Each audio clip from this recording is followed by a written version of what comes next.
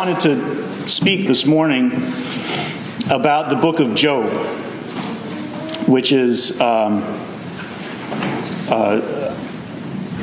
book of poetry. And there's a lot in the book of Job. You could spend a lifetime reading and meditating on it. I would certainly encourage everybody to read it for themselves. What I'd like to do this morning, however, is talk about the overall narrative of Job. And this is obviously leaving a lot out. But one of the things that I think is interesting about the book of Job is that it's a single narrative. Many books of the Bible have many different stories in them. But there's really, in Job, there's one story.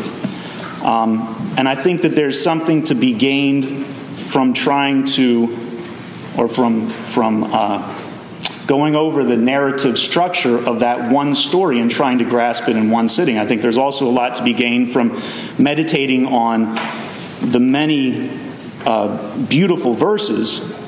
So again, this is going to leave a lot out, but what I'm hoping today is that we can go through the overall story. And another thing that's interesting about the book of Job is that it's kind of a classical narrative. It's something that we can understand in the way that we understand other types of narrative stories. It fits a familiar structure.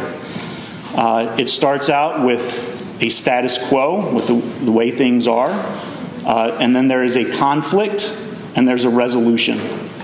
It fits with many Hollywood movies in that way.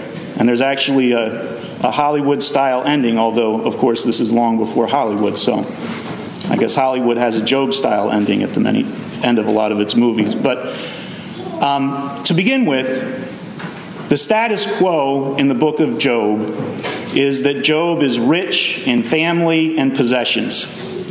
And not only that, he is perfect and upright, one that feared God and eschewed evil. And this is the first verse of the first chapter, that he was perfect and upright. And he had 7 sons and 3 daughters. He had many thousands of sheep, thousands of camels, hundreds of oxen. He had many things. He was a rich man. He was well blessed in things and in children. And God sees that he's perfect and upright. He says so. If you look at chapter 1, verse 8, God says to Satan, "Hast thou considered my servant Job, that there is none like him in the earth, a perfect and an upright man, one that feareth God and escheweth evil?" Satan says that's only because of your blessings. In verse 11 he says, "Put forth thine hand now and touch all that he hath, and he'll curse thee to thy face." And the Lord allows Satan to touch all that Job has. And Satan takes everything.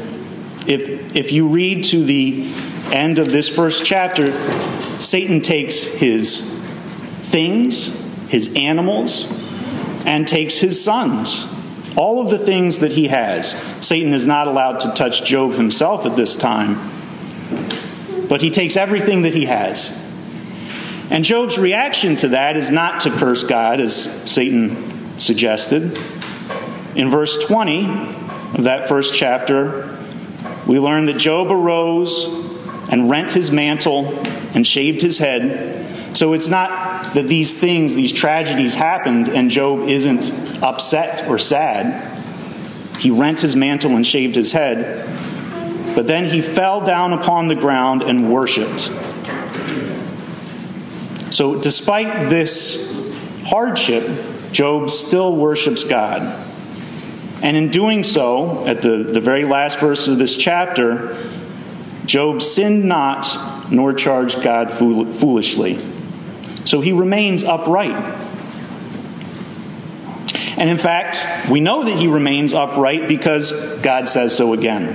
In chapter 2, verse 3, The Lord says again to Satan, "Hast thou considered my servant Job, that there is none like him in the earth, a perfect and upright man, one that feareth God and escheweth evil?" So nothing has changed here in terms of Job's righteousness, his uprightness. He still remains a perfect and upright man despite the fact that Satan has taken everything that he has. Satan's response to God is, that God recognizes that Job has maintained his integrity, even though he has had his things taken from him without cause. It says there in verse 3 of chapter 2, "He holdeth fast his integrity, although thou movest me against him to destroy him without cause." Satan's response is, well, he will change his tune if you let me touch him bodily, let me touch his health. Verse 5, "Put forth thine hand now, and touch his bone and his flesh, and he will curse thee to thy face."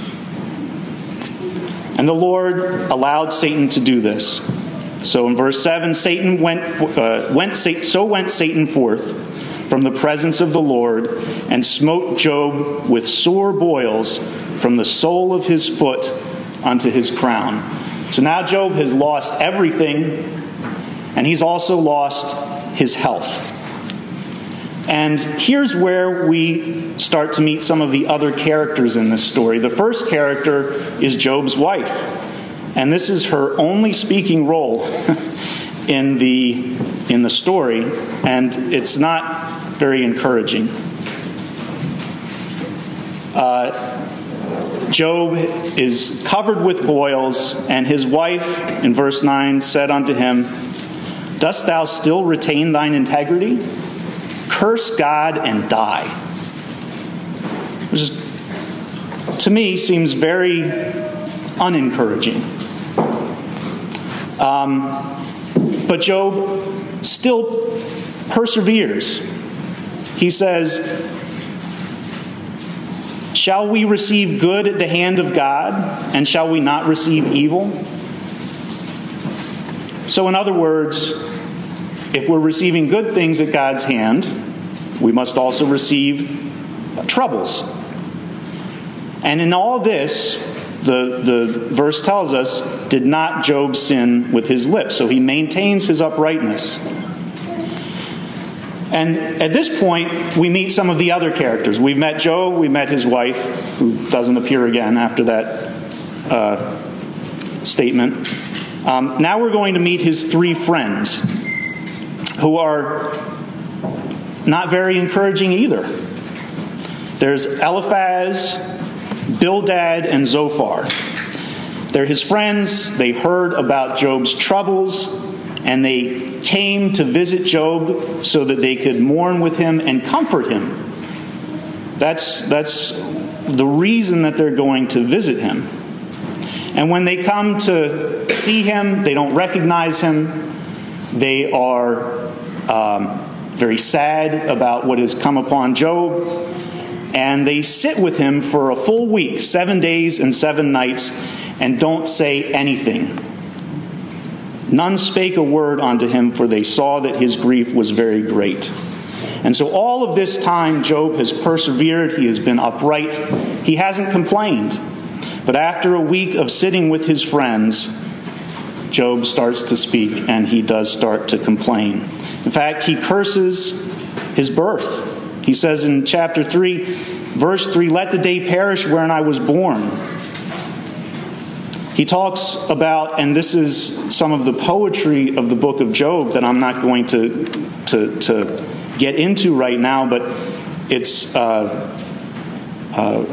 wonderful thing to read, and it conveys his travails, his grief. And he's telling his friends how despairing he is, asking why this has happened to him. And then we learn about the responses of his friends. So in chapter 4, Eliphaz doesn't offer what I would consider to be comfort. Eliphaz says that because he is suffering affliction, it must be because he's unrighteous.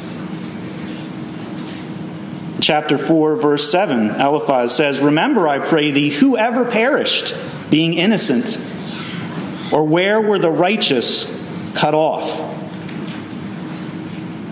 Eliphaz, as we move forward in the story, suggests that God must be chastening him, must be correcting him. Chapter 5, verse 17, Eliphaz says, "Behold, happy is the man whom God correcteth, therefore despise not thou the chastening of the Almighty." Again, suggesting that the reason that Job is suffering is because of his unrighteousness, that his suffering is evidence of his unrighteousness.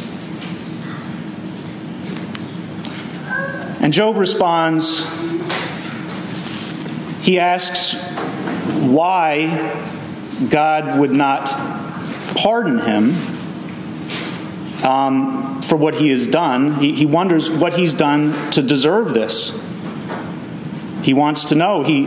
In chapter 6, he says, "Teach me, and I will hold my tongue, and cause me to understand wherein I have erred." He asks why God won't take away his affliction. In chapter 7, verse 21, "Why dost thou not pardon my transgression, and take away mine iniquity? For now shall I sleep in the dust, and thou shalt seek me in the morning, but I shall not be." And his friend Bildad now chimes in. And Bildad, again, offers no words of comfort. He says, "Stop your pity party." Says God isn't unjust. In chapter 8, verse 3, "Doth God pervert judgment, or doth the Almighty pervert justice?"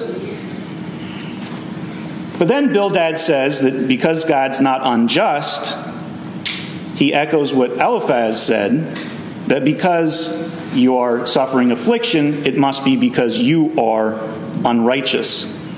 Chapter 8, verse 6, "If thou wert pure and upright, surely now he would awake for thee, and make the habitation of thy righteousness prosperous." So if you were righteous, Bildad is saying, you wouldn't be suffering. In verse 20, he says, "Behold, God will not cast away a perfect man, neither will he help the evildoers." But Job insists that there is no cause for his affliction. He doesn't deserve what's happening to him. In chapter 9, verse 17, "He breaketh me with a tempest, and multiplieth my wounds without cause." He complains that God has delivered the world into the hands of the wicked.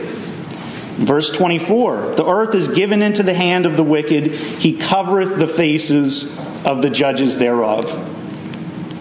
Suggesting that God is unjust. In fact, Job says that God should justify what he's done. In chapter 10, he says, verse 2, "I will say unto God, do not condemn me. Show me wherefore thou contendest with me. Give me an explanation. Tell me what I've done." He says that he's so confused. He doesn't understand why this is happening to him. In chapter 10, verse 15, "I'm full of confusion." And now his third friend speaks. Zophar says, again, no words of comfort. He says, "You think you're so great, but you deserve what you're getting and more." In chapter 11, Zophar says, "For thou hast said, my doctrine is pure, and I am clean in thine eyes. But oh, that God would speak and open his lips against thee, and that he would show thee the secrets of wisdom, that they are double to that which is. Know therefore that God exacteth of thee less than thine iniquity deserveth." And this gets Job's back up. In chapter 12, he starts out by saying, "Oh, you think you're so smart." Verse 2, "No doubt, but ye are the people, and wisdom shall die with you." which I think is a little tongue-in-cheek. That he's suggesting that Zophar believes and that his friends believe that they have all the wisdom. But Job says, I have understanding as well as you. I'm not inferior to you, yea, who knoweth not such things as these. He says, everybody knows that God is great and that God punishes iniquity. You're not telling me anything that I don't know. But then Job complains again that God rewards the wicked and confounds human institutions. He says in verse 6, the tabernacles of robbers prosper, and they that provoke God are secure, into whose hand God bringeth abundantly. In verse 17 he says, he leadeth counselors away spoiled, and make the judges fools. He looseth the bond of kings, and girdeth their loins with a girdle. So again, Job is expressing that God is rewarding the wicked and he's undermining human institutions.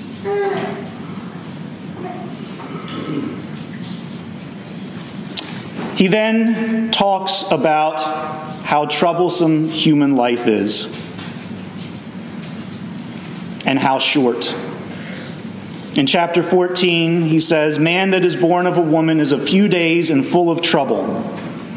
In verse 7, he talks about the hope of a resurrection. It says, there is hope of a tree, if it be cut down, that it will sprout again, and that the tender branch thereof will not cease. And Job, facing the troubles of human life and the hope of resurrection, wants to be hidden in the grave until the troubles pass. In verse 13 of chapter 14, he says, oh, that thou wouldst hide me in the grave, that thou wouldst keep me secret until thy wrath be past, that thou wouldst appoint me a set time and remember me. If a man dies, shall he live again? All the days of my appointed time will I wait till my change come. So he wants to be freed from his troubles, to hide in the grave until the resurrection. And at this point, Eliphaz really goes after Job. In chapter 15, he tells Job that his complaining is Eliphaz does not appreciate it. He says, verse 5, for thy mouth uttereth thine iniquity, and thou choosest the tongue of the crafty. Thine own mouth condemneth thee, and not I. Yea, thine own lips testify against thee. And Eliphaz insists that Job is unrighteous. In verse 14, what is man that he should be clean? And he which is born of a woman that he should be righteous? Behold, he putteth no trust in his saints. Yea, the heavens are not clean in his sight. How much more abominable and filthy is man, which drinketh iniquity like water. And Job says in response to this, basically, thanks for nothing. Chapter 16, verse 2, miserable comforters are ye all. Verse 4, I could speak as ye do. If your soul were in my soul's stead, I could heap up words against you and shake mine head at you. He's saying I could be telling you where you went wrong, but he says I wouldn't do that. In verse 5, I would strengthen you with my mouth, and the moving of my lips should assuage your grief. And in response to this, in chapter 18, Bildad asks, are you finished? In verse 2, how long will it be ere ye make an end of words? Mark, and afterwards will we speak. Saying, are you done? Are you finished complaining? Let us know when you're finished complaining, and then we'll talk to you. So again, his friends are offering no words of comfort. In fact, Bildad says at the end of chapter 18, Job, you don't know God. This is the place of him that knoweth not God. And Job then realizes that his friends are in fact part of his affliction. In verse 2 of chapter 19, he says, how long will ye vex my soul and break me in pieces with words? In verse 19, he says, all my inward friends abhorred me, and they who I loved are turned against me. One thing that is, I think, very interesting to note is that Job refers to his Redeemer here. He refers to the Christ. In chapter 19, verse 25, he says, I know that my Redeemer liveth, and that he shall stand at the latter day upon the earth. And though after my skin worms destroy this body, yet in my flesh shall I see God, whom I shall see for myself, and mine eyes shall behold, and not another, though my reins be consumed within me. And so Job has hope, again, of a resurrection. He believes in his Redeemer, but he is still despairing. And still his friends offer no words of comfort. Zophar then suggests that Job's afflictions again are payback for his wickedness. In chapter 20, verse 29, he says, This is the portion of a wicked man from God, and the heritage appointed unto him by God. And Job responds, well, the wicked actually avoid affliction in this world. He says in chapter 21, verse 7, Wherefore do the wicked live, become old, yea, are mighty in power? Their seed is established in their sight with them, and their offspring before their eyes. Their houses are safe from fear, neither is the rod of God upon them. So Job is suggesting that the wicked prosper. Eliphaz insists that that he's being punished that he's not being punished for being righteous, that he's being punished for being wicked. In chapter 22, he again accuses Job. He says, Will he reprove thee for fear of thee? Will he enter with thee into judgment? Is not thy wickedness great, and thine iniquities infinite? And he tells Job, you need to find God, and then things will improve. In chapter 22, verse 21, he says, Acquaint now thyself with him, and be at peace. Thereby good shall come unto thee. Job tells him, I've been looking for God, but I can't find him anywhere. In chapter 23, he says, verse 8, Behold, I go forward, but he is not there, and backward, but I cannot perceive him. And Job says, a little bit earlier in this chapter, that if I could find him, I'd tell him why I don't deserve this. And he'd see that I'm right. In verse 4, he says, I would order my cause before him and fill my mouth with arguments.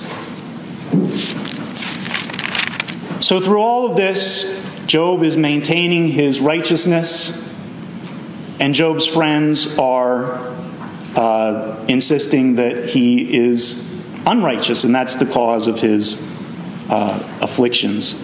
Job, again, further on in chapter 27, again, insists that he is righteous. Verse 6, My righteousness I hold fast and will not let it go. My heart shall not reproach me so long as I live.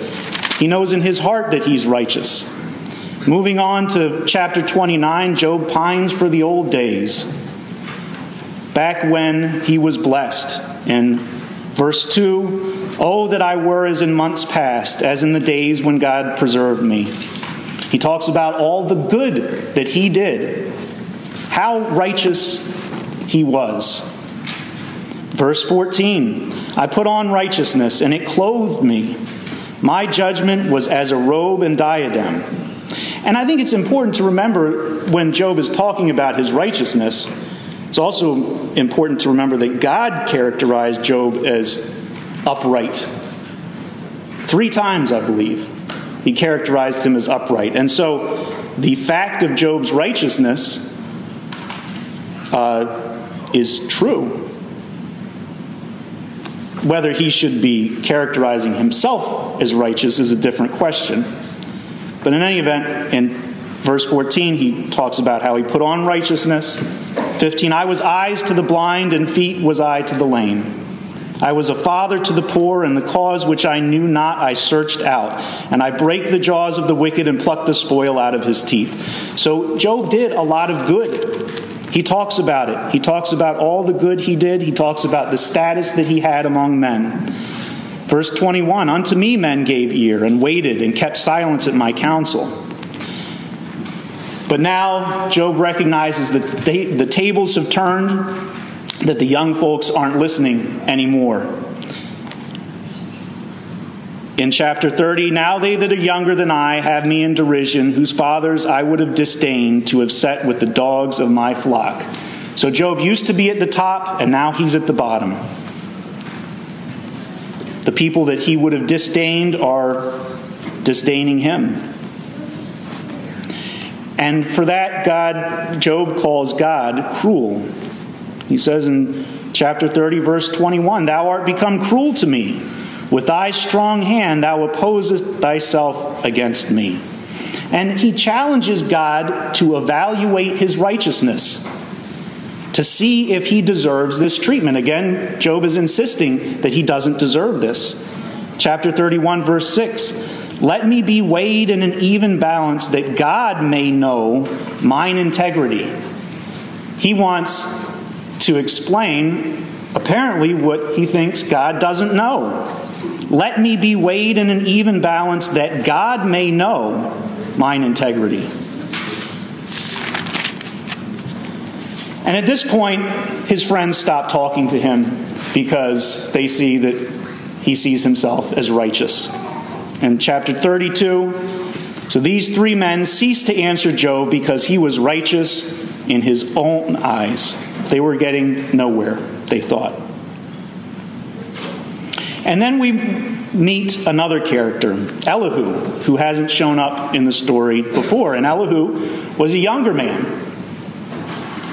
I don't know if he's one of the younger people that Job was disdaining, but he is a younger man, and he said that he was withholding what he had to say because these older men were speaking, and he thought they knew what they were talking about. Verse 6 of chapter 32, he says, I am young and ye are very old, wherefore I was afraid, and durst not show you mine opinion. But after hearing the whole conversation, Elihu became angry because neither Job nor his friends had found the answer. Job was justifying himself against God, and his friends couldn't answer Job's question and nevertheless condemned Job. In verse 2, against Job was Elihu's wrath kindled, because he justified himself rather than God. Also against his three friends was his wrath kindled, because they had found no answer and yet had condemned Job. In other words, I think Elihu saw as self-righteous, and his friends were not providing any comfort, were not providing any answer to him. None of them were correct. Elihu says, all of you have gotten it wrong. Verse 12, there was none of you that convinced Job or answered his words. And he criticizes Job for saying that you've done nothing wrong and that you complain about your troubles and that God is your enemy.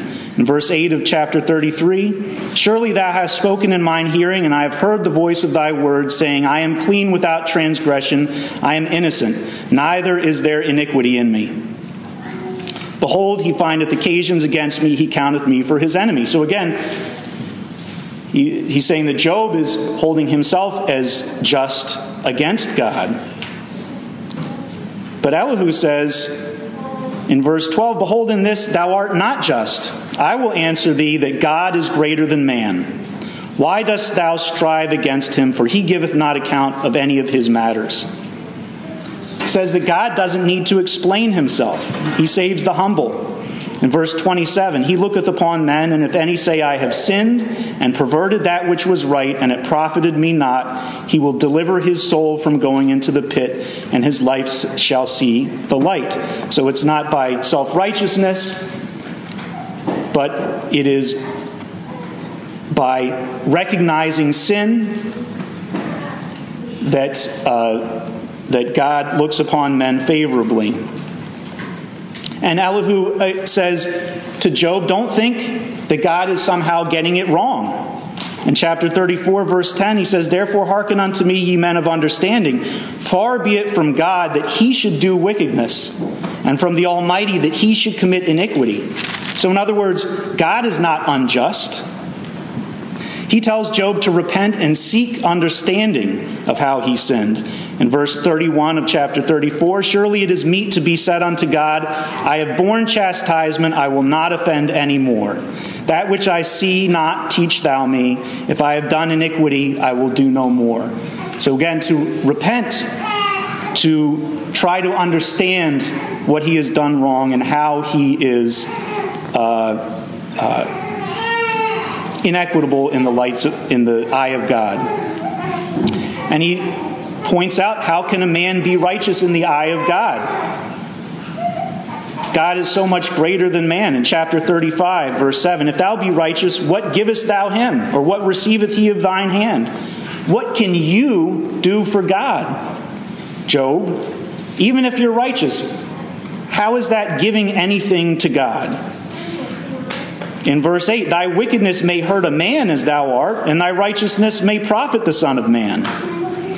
But Elihu points out that only God is righteous, and that God is only righteous. In chapter 36, verse 3, "I will fetch my knowledge from afar, and will ascribe righteousness to my Maker." In verse 6, he says, "He preserveth not the life of the wicked, but giveth right to the poor." God is not unjust. He is righteous. And Elihu says that you can't understand God. Chapter 36, verse 26, "Behold, God is great, and we know him not. Neither can the number of his years be searched out." That God is so great and marvelous. He can do so many amazing things. It's beyond our comprehension. Chapter 37, verse 5, "God thundereth marvelously with his voice. Great things doeth he, which we cannot comprehend." God respects no man. Verse 24, "Men do therefore fear him. He respecteth not any that are wise of heart." And then Elihu is done, and we hear from God himself. Starting in chapter 38, God speaks to Job out of a whirlwind and starts out by asking, "Who do you think you are?" In verse 4, "Where wast thou when I laid the foundations of the earth?" And again, this poetry is something that should be read. I'm not going to go through it all here.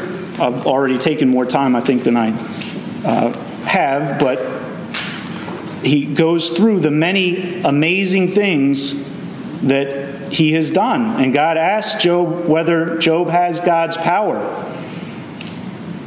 He asks about so many things that God can do that man has no power over. And at the end of this, God asks, "Are you planning to teach me a lesson, Job?" You remember that Job wanted to make his argument to God. He wanted to show God how he was wrong. He wanted to explain to God what God didn't know. But again, God asks, "Are you trying to teach me a lesson?" In chapter 40, verse 2, "Shall he that contendeth with the Almighty instruct him? He that reproveth God, let him answer it." And at this point, Job hears, and he realizes his self-righteousness, and he realizes his place as opposed to God. He says, "Behold, I am vile. What shall I answer thee? I will lay mine hand upon my mouth." He is going to stop complaining, stop justifying himself to God. God then says that the proud end up with the wicked. Verse 12, "Look on every one that is proud, and bring him low, and tread down the wicked in their place. Hide them in the dust together, and bind their faces in secret." And God tells Job, I don't owe you or anybody else anything. Chapter 41, verse 11. Who hath prevented me that I should repay him? Whatsoever under the whole heaven is mine. And Job has acknowledged his failing. He's acknowledged his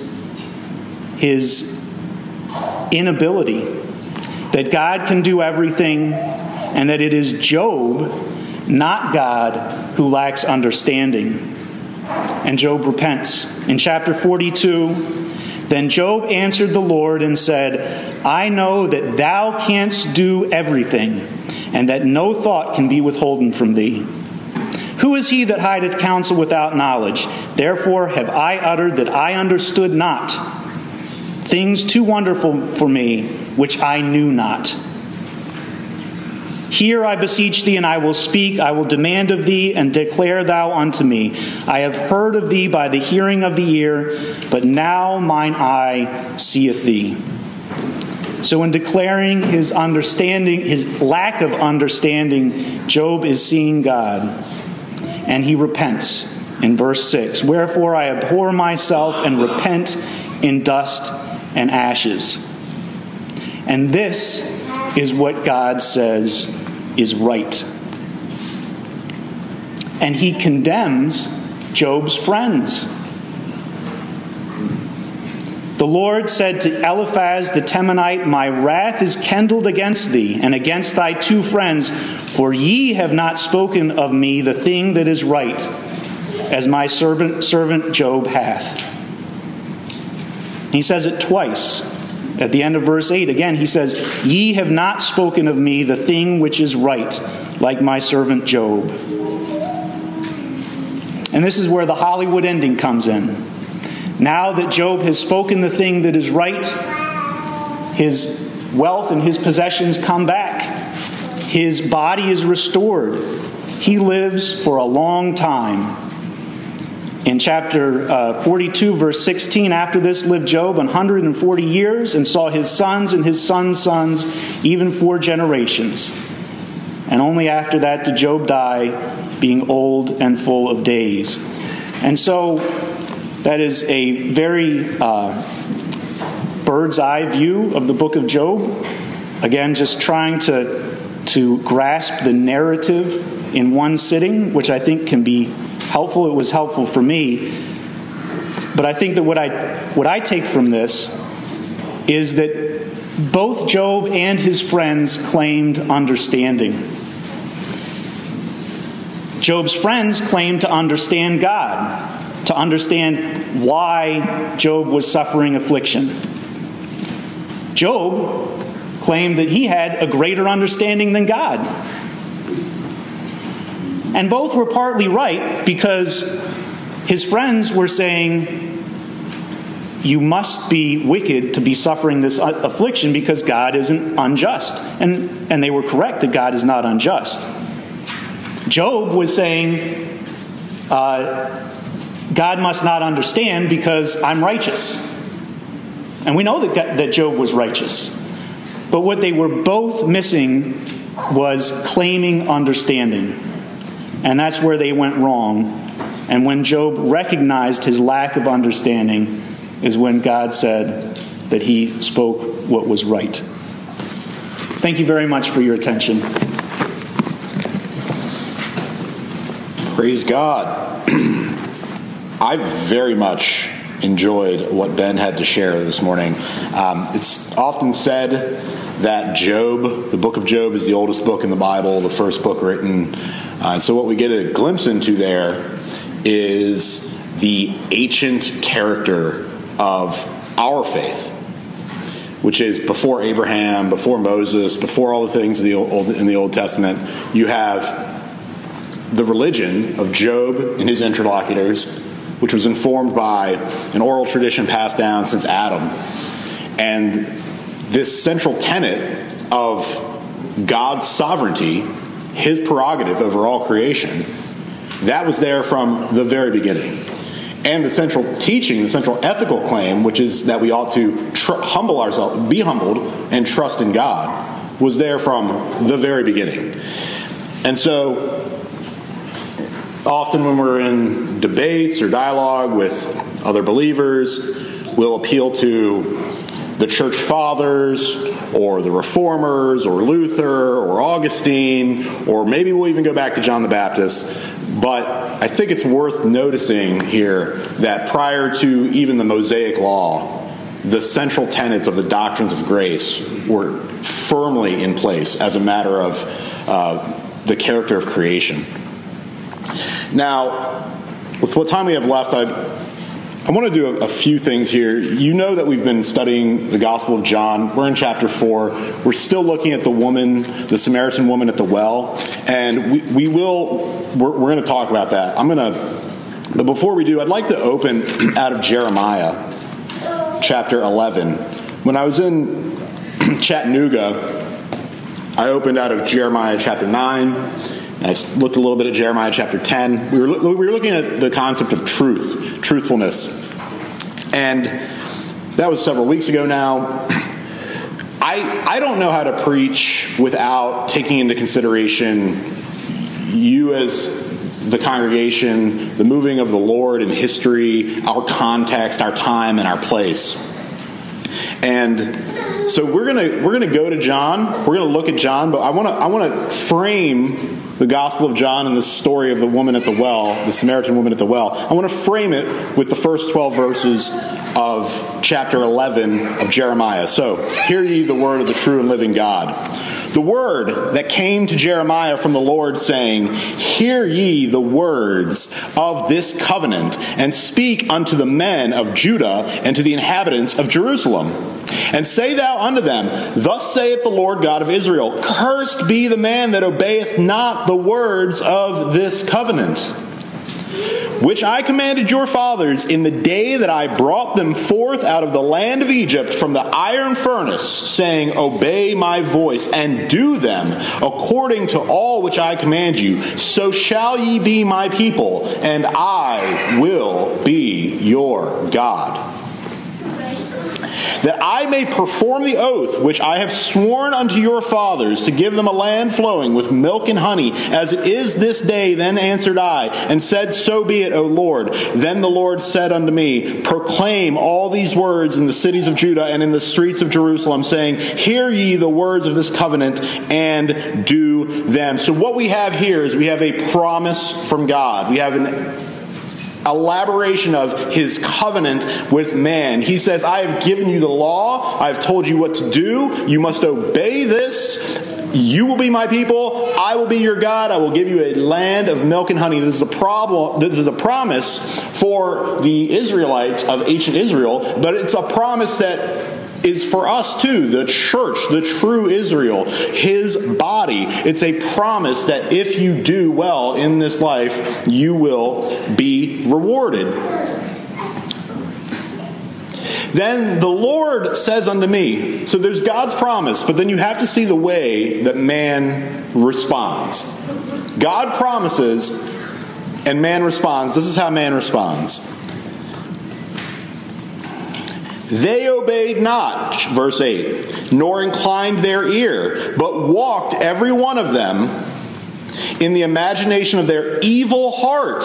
Therefore, I will bring upon them all the words of this covenant which I commanded them to do, but they did them not. And the Lord said unto me, A conspiracy is found among the men of Judah and among the inhabitants of Jerusalem. It's not something we just do alone. It's something we conspire to do against the will of God. We work together in our iniquity. What Job said, he said that, or one of the interlocutors maybe, saying, Man drinks iniquity like water, and they are turned back to the iniquities of their forefathers, which refused to hear my words, and went after other gods to serve them. The house of Israel and the house of Judah have broken my covenant, which I have made with their fathers. Therefore, thus saith the Lord, Behold, I will bring evil upon them, which they shall not be able to escape, and though they shall cry unto me, I will not hearken unto them.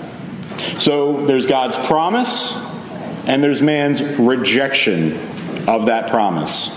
And that's where we are in history today. I'm not going to go into the news, but if you follow it, you know where we are in history today. A wholesale rejection of our Lord, of his commandments, of righteousness, and an embrace of iniquity, a drinking of iniquity. It's an inverse. The psalm says, my cup overfloweth, and it's a blessing. And the sinner says, my cup overfloweth with iniquity. So you have God's promise, you have man's rejection, and now we return to the woman at Jacob's well, the Samaritan woman. We've studied the place. We know about Jacob's well. It's still there. It is deep. If you I watched a video of them pouring water into Jacob's well. You pour water and you get a beat, 2 beats, 3 beats, 4 beats, and then you hear the splash at the bottom of the well. The well is deep. Our Lord brought nothing to drink from. He encounters the Samaritan woman and he says, I am the living water. And isn't it beautiful that this story of him at the wells proclaiming, I am the living water, I will give you eternal life, you will never thirst if you drink of me. The story itself just continues to pour wisdom out upon us. It's beautiful how that works. And so, then he says, go and fetch your husband. She says, I have no husband. You have spoken well. You have no husband, but you've had 5 husbands, and the one that you currently have isn't your husband. What is this? This is a revelation of the power of God, of his omniscience. I love that I'm in the sauna at the gym, and there's a caution sign. And it says a bunch of things, but one of the things that it says is supervise children at all times. I don't know why you'd have children in the sauna, but supervise them at all times. The word supervision, it's a beautiful word. It means above. It means vision from above. And what we have here is an example of supervision from our Lord. He has been watching this woman her entire life, this random Samaritan woman who's played the harlot her whole life and is an outcast from the people of Judah. God's been paying attention to her specifically and knows everything about her and reveals just a sliver of this omniscience. And she says, I perceive that thou art a prophet. I perceive that thou art a prophet. And so we begin to get to the central problem with man. Man is naturally preoccupied by legalism, by concerns of the world, and what you'll see is that Christ intervenes to correct us from our error. So we have a natural preoccupation. She says, I perceive that thou art a prophet. And this is true. He is a prophet. He's the prophet. He's a priest. He's a king. He's called a prophet all throughout Scripture. And her next statement reveals her state of mind. It reveals her religious worldview. She says, I perceive that thou art a prophet. Our fathers worshipped in this mountain near Sychar. And you say, the Jews say, that in Jerusalem is the place where men ought to worship. So this Samaritan woman is just like us. She's an outcast from society. She's on the fringe of her community. She has to go to the well in the middle of the day because she's so ashamed of who she is. She must have been pretty thirsty to go to the well in the noontime of the Israeli year. I mean, it's practically a desert. They're south of Galilee. It's hot. She's thirsty. She goes there because there's no other time she can go. She's just like us. Does anyone here have any great power in this world? Is anyone here really elevated among men? Does anyone here is anyone here extremely wealthy? Is anyone here glorified among men? No. The Samaritan woman represents all of us. And what is she concerned about? She's concerned about where she ought to worship. Where she ought to worship. So the question then becomes, for us, what matters of practice, what matters of legalism are we fretting over? Are we worried about, do we do communion the right way? Do we sing our hymns well enough? Should we have instruments in worship? Should we... how should baptisms be held? How should we determine church membership? Are we fretting over these matters of practice? Are we worried about these matters of practice? And I'm not saying you're wrong to be concerned. But I am saying that when this woman is standing in front of our Lord and she brings him her concerns about practice, he corrects her and instructs her on matters of doctrine. What does Christ redirect us to? Our fathers worshipped in this mountain. You say that in Jerusalem, that is the place where men ought to worship. But Jesus says unto her, Woman, believe me that the hour cometh when ye shall neither in this mountain nor yet at Jerusalem worship the Father. There will be a time when Samaritans don't worship in the mountain, and they don't worship in Jerusalem either. There will be a time when the whole of the Holy Land is drowning in pagan unbelief and will not worship God the Father. There's a time. It's coming. It might be now. This is what Christ is saying. Places come and go. Places are part of creation. They are underneath. They are an under concern of the believer. They're not of central concern to God. God doesn't care if you worship in the mountain. He doesn't care if you worship in the temple of Jerusalem. He says, ye worship, you know not what. We, the Jews, we know what we worship, for salvation is of the Jews. And the particularism on display here is incredible. If you ever are deceived by universalism, remember that Christ himself looked a woman in the eyes and said, salvation is of the Jews. Not of the Samaritans, of the Jews. It makes sense that you don't know what you're talking about, lady, because you weren't raised up in the context of the people who were given the Mosaic law, the laws of salvation. It's not that salvation is just of the Jews at that time, but the Samaritans definitely would not have had this type of information. But that's all. His whole point is that that's all beside the point. Ye worship that which you do not know. The hour comes and now is when the true worshipers shall worship the Father in what? In spirit and in truth. The true worshipers will worship the Father not in a mountain, not in a temple, but in spirit and in truth. And so what we learn is that the doctrines that we hold dear, they are the superior concern. The worship of our Lord in spirit and in truth is the superior concern. It doesn't matter. Look, if they shut down the whole state of Maryland, if they say you can't go to that church building anymore, guess what? This church body will assemble. We will not forsake the assembly. Maybe not all of us, and we will learn. We will learn. But this church, this called out assembly is called out by God. And that call is an irresistible call. This church, this body will assemble under the only authority that exists in heaven or in earth that can stop this body from assembling is God. True worshipers, people of the way. That's what we used to call ourselves, people of the way. Christian was a diminutive. It was an insult, and we adopted it.